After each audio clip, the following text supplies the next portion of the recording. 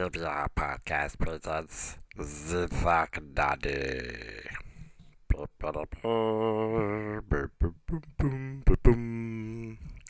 Yeah, I know no one gives a fuck. That's cool. I'm cool with that. I'll get over it. And this particular cast would probably annoy the 66% of the 100% of people listen to me. The three of you that listen, I might lose two of you. So be it. Mr. Axel brought me on, and we call it the Thack Daddy Experience because it's supposed to reflect, I guess, in some way, shape, or form, the POV of the construct of the observer that is currently known and will probably be known hereafter as Thack Daddy. So, I'm going to touch on several elements that have been in my psyche in the last week and a half or so. I did see the Black Panther movie. I did enjoy it.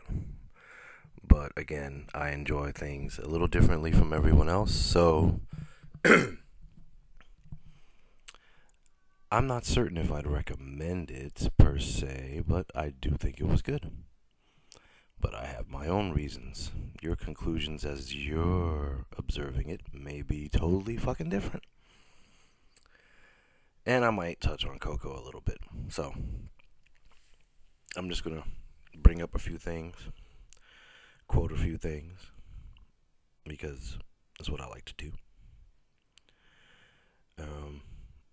Here's one I'd like to quote because I thought it was really interesting.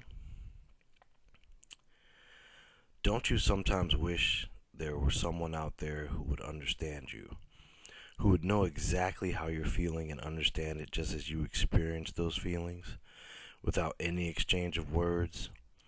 Yet you could maybe just hold hands, look off into the distance without saying a single thing, and you'd be able to read each other in your entirety. And that's a quote from Kenneth on page 150 of Introvert Power by Laurie Helgo. Why did I bring that up? I think more often than not, all we really want to do is connect. And the way we go about it is more of connecting to our ego. And there's nothing wrong with ego. I know there's a lot of detractors of ego, but the quintessential issue regarding ego is that it does not allow us to perceive with full clarity. Why am I mentioning this on a podcast for Black Panther? A, because I'm the fucking Thack Daddy.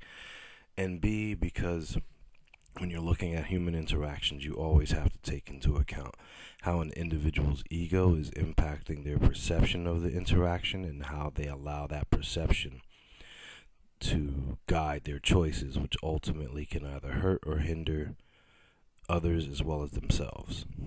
So, as it regards Black Panther, there are elements in the movie that touch on the historical genocide of African Americans, and the curveball for me was the acknowledgement that you have this hidden nation that fronts itself as a third world country when in fact it is one of the world's wealthiest nations and has the most technologically advanced civilization on Earth. And one of the reasons I found it interesting is because the conflict generated within the story is a familial conflict. I feel like it's a story about family, and I feel like it touches on the varying levels of family. For example, you have your immediate family, then you have your extended family, and then you have the human family. I mean, it could touch even further based on the family of all organisms interacting, but quintessentially, it touches on the primary three, which is immediate, extended, and overall. So immediate is like your mom, your dad, siblings. Extended is like your cousins. And then branching off from there is the entire species. So I'm not too interested in giving away plot points. I'm more interested in delving into ideas and concepts. So conceptually, the pain that is generated from differing viewpoints that do not find resolution, and again, the ego interceding in an individual's choice, makes it difficult for them to have the clarity to move forward with a more positive and insightful deduction. And I think that when it comes to pain, ultimately we see throughout many stories that we often fruitlessly attempt to resolve suffering to assuage pain by inflicting suffering on others. And that statement might seem silly to some, but what it really means is you've experienced the pain and you see no resolution to that pain. And you begin to feel that the only way that that pain might leave you or might leave your life as a dominating factor of your existence is to take a course of action. Usually, that course of action relates to a form of vengeance, whereby you feel you exact justice on another individual. Now, the funny part about that particular statement is that justice really doesn't exact vengeance on individuals. Individuals' comeuppance may not even come in the form of anything that is visibly relevant, meaning they may have money, they may have access to sexual encounters with whoever they like, they may be able to eat whatever they like, go whatever they like, and do it whatever they like. However, within the confines of their psyche, which you technically don't really inhabit, that individual is the most tormented or sad and miserable person on the face of the earth. So, the aimless pursuit of trying to retrieve or get back something that can never be retrieved, that is ultimately the heart of vengeance. And when individuals who have suffered unbearably seek vengeance, they transmute themselves from what they wanted to be or what they thought that enacting vengeance would bring to them, which would be justice and peace, to being exactly what they loathed and hated about their experience, that someone could do what they did to them, so they feel I can do the same. And the thing is, I'm not pushing an eye for an eye makes the whole world blind agenda. What I'm stating unequivocally is that you're not going to retrieve what the vengeance is supposed to bring back to you. You will not get a sense of peace or justice. You will just want more vengeance. You will see that others are involved. It just grows, and it doesn't grow in a healthy way, because vengeance embodies a sense of distorted idealism. Like, when you love someone so blindly that you become devastated when their flaws come to light, you have to realize that each and every person is working from their level of conscious awareness in the world. And even within a framework of having what could be evaluated as a high level of consciousness, we are still human. We are still flawed. We still need to be loved and understood. And even if one is fully justified in exacting vengeance, the fruits of that labor don't bear healthy fruit, so to speak. There's a certain taint and a twist and a distortion, and you get sentiments of superiority and sentiments of the value of your existence has more weight and is more powerful and more meaningful than another's existence. And this is false. This is not true. We are all going to die. No existence has any more weight to it than any other existence. Because I'm larger than an ant doesn't mean I am more relevant. Of course, other human beings would say I'm insane, but they'd be missing the quintessential point that all life lives and all life dies. So, whether you live 1,000 years or you live a week, life has its own processes, its own cycles, and we're not fully cognizant of them. Anyway, what this has to do with Black Panther will be apparent while you see the film, or if you just decide to look up Wikipedia, or if you talk to anyone. I saw the film, and these things are pertinent to the story in that the Black Panther had a sense of idealism towards his father, who was a king. If anyone knows anything about kingdoms, they know that running a kingdom is a very difficult undertaking. It is not something that can be undertaken lightly, because an entire civilization and its functionality and survival is predicated on your ability to make very well thought out, potent decisions that impact the lives of millions of people. And of course, that ideal isn't lived up to, isn't met.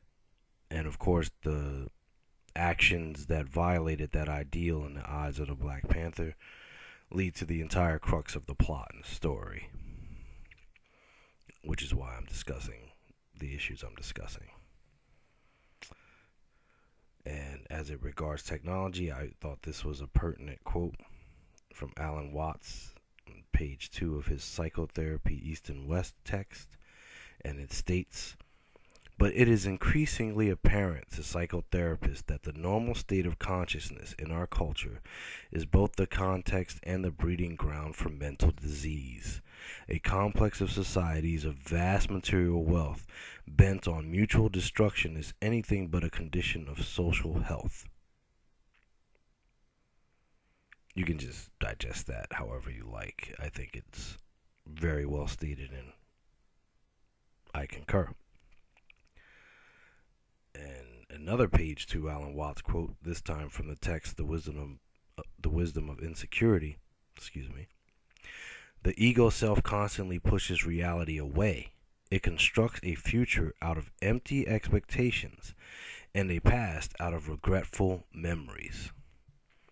That's also pertinent to the story, because the past impacts the present in that the individuals construct a future out of empty expectations, expecting a different outcome by behaving in ways that always lead to the same outcome.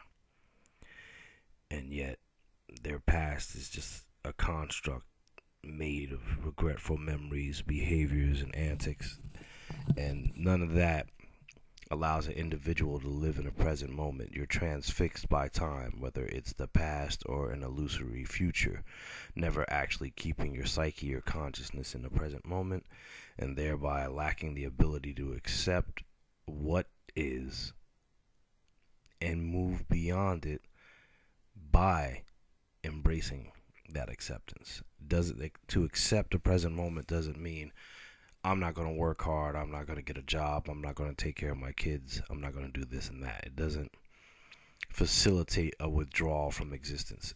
Ultimately, you cannot withdraw from existence. You exist, you are life. Even when you cease to be, you become part of the greater fabric. You just can't see it, and you're not conscious of it. That does not mean it's not occurring. Something else I thought was interesting is, again, the notion of enduring, the notion of perpetuating something in this world that gets to the point where an individual really believes they can take all their wealth and power with them to the grave. This is from page 8 of Josh Corder's Unsubscribe, and it's stating some Buddhist tenets, and it goes like this. Eventually, everything in the world is swept away. Nothing endures. The world is not safe. It offers no shelter, nor anyone to provide lasting protection. Nothing in the world is ever truly owned, for when we die, we leave behind everything. The world isn't enough to satisfy a mind lusting for things. So, sometimes things don't come in the form of just objects. They come in the form of retribution. They come in the form of wanting others to be subservient. They come in many different forms. What I'm trying to get across is within the framework of the story, the conflict generated and the resolution attempted by the Black Panther, for me, for a Marvel film, I thought was actually fascinating. In particular because it demonstrated a conflict issue within himself, both in the realization that his father was not a perfect being, and in the realization that when you make choices, you have to consciously go against the grain, in that if you have a decision to make and it is not one that is popular or embraced by everyone else, but it is a decision that would move people forward to sharing more love and embracing who they truly are instead of who they perceive themselves to be within the confines of ego and fear, they would experience a greater liberation. So, yes, I derived all that from watching Black Panther. But again, as someone once said, you are the mirror, so you see whatever within yourself reflected in whatever you observe. So, maybe I went too far. But since I'm sort of, technically speaking, the construct of me, I don't think I went far enough. In that regard, it's a pretty cool movie. It's interesting. I mean, it does have that classic Marvel wrap up, and considering the weight and nature of the story, my only quintessential issue was the sense of time, as far as what's happening, when it's happening, how it's happening. And I mean that very specifically. Like, how many days did this last? Like, some people are very good at picking that up when observing films. I'm terrible at it. It did seem seamless. It did flow well. The actors performed well. The action scenes were good. The hero's inner turmoil is reflected externally in the turmoil he's made to suffer. The conflicting family issues, those are always interesting. So I have a few other things to say, and some of them are as follows.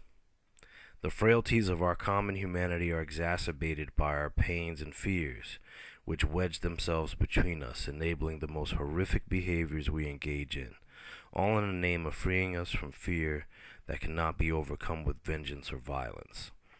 Ideals versus realities abound, yet ultimately it takes a greater will and insight to overcome hatred and avarice in order to create cracks in the cycles of self-loathing and vindication that we so wish to indulge in to assuage our pains. Pain is a vital part of life, as are failure and struggles. The dispensing and doling out of pain and suffering to heal pain and suffering do not heal them, but merely propagate and produces more pain and suffering. Our greatest fear is to love, because love requires acceptance. Love requires vulnerability, and it requires something many of us lack and will never have because of our desire for control, and that's true faith. And I don't mean it in a religious context. I mean taking a leap of faith and actually trying to break cycles and change behaviors that are both self-destructive and destructive to the external world. And since everything's connected, your self-destruction and your engaging in behaviors that are self-destructive impacts the world in unseen ways that you're not even aware of. So,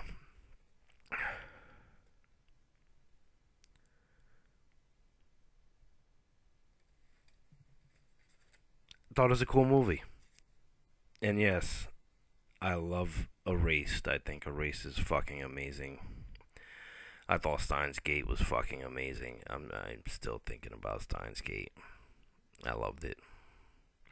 I was gonna go into another anime, but I decided to go to the movies, and I did find Black Panther very enjoyable. So that's pretty much where I'm coming from.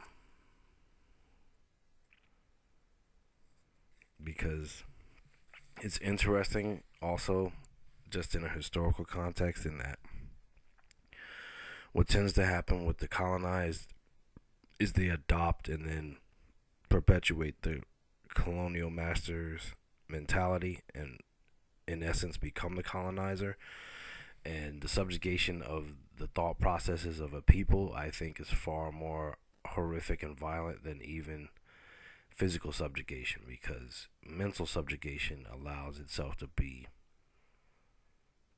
perpetually reproduced throughout generations, and it takes on the infectious and negative impacts of a colonial mindset beyond a time period, extending across generations and jeopardizing this particular species' form habitation. Meaning, we're humans. We keep making more humans. I don't think the planet would go anywhere, but we might. So, we get to make choices. And hopefully those choices are intelligent and thoughtful and caring, but a lot of times they're fucked up and we fuck up. I know I fuck up all the time.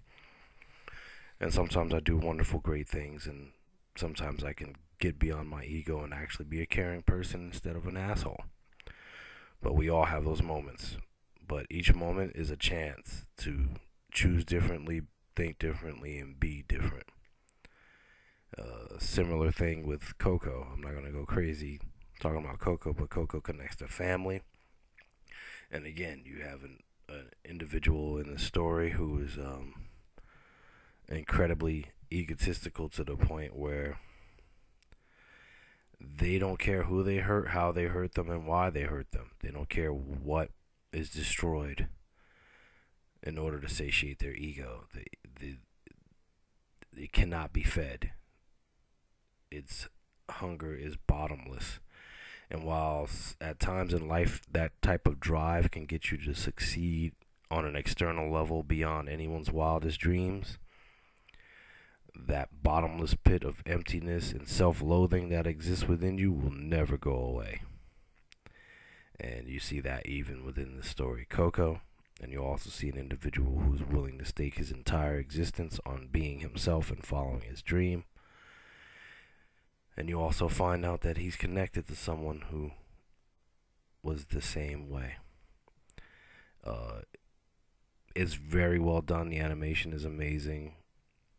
The voice acting is very good. And the emotional resonance and the humanity of the story are definitively there. And if you haven't seen it, I would definitely recommend it.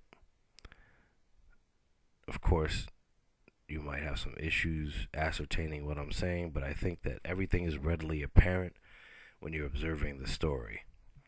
You'll see egos at play, you'll see fear at play, and you'll see that when you're willing to be vulnerable and take the risk, even if it's a risk that could jeopardize your very existence, the impact for good and for better usually it's just so phenomenally beyond words what it can do. And we've seen it before in this world, not very often, but we've seen it before when people are willing to take insane risks, not like climbing a mountain or jumping out of a plane, but an insane risk like caring about another human being and being vulnerable to what happens when you do care. That's the most insane risk you can take in this world. So, I'm the motherfucking Fact Daddy. And that's what I got for this week. And I'm going to be honest and really tell you I don't know what the fuck I'm going to talk about. next week or from here on. I might touch on movies, I might touch on books, I might talk about art, I might talk about Funko Pops and how it sucks that it's so hard to get the Yondu Pop from Target because that's whack. Who knows? I'm moody and my consciousness fluctuates, as do my interests and moods, because I'm moody.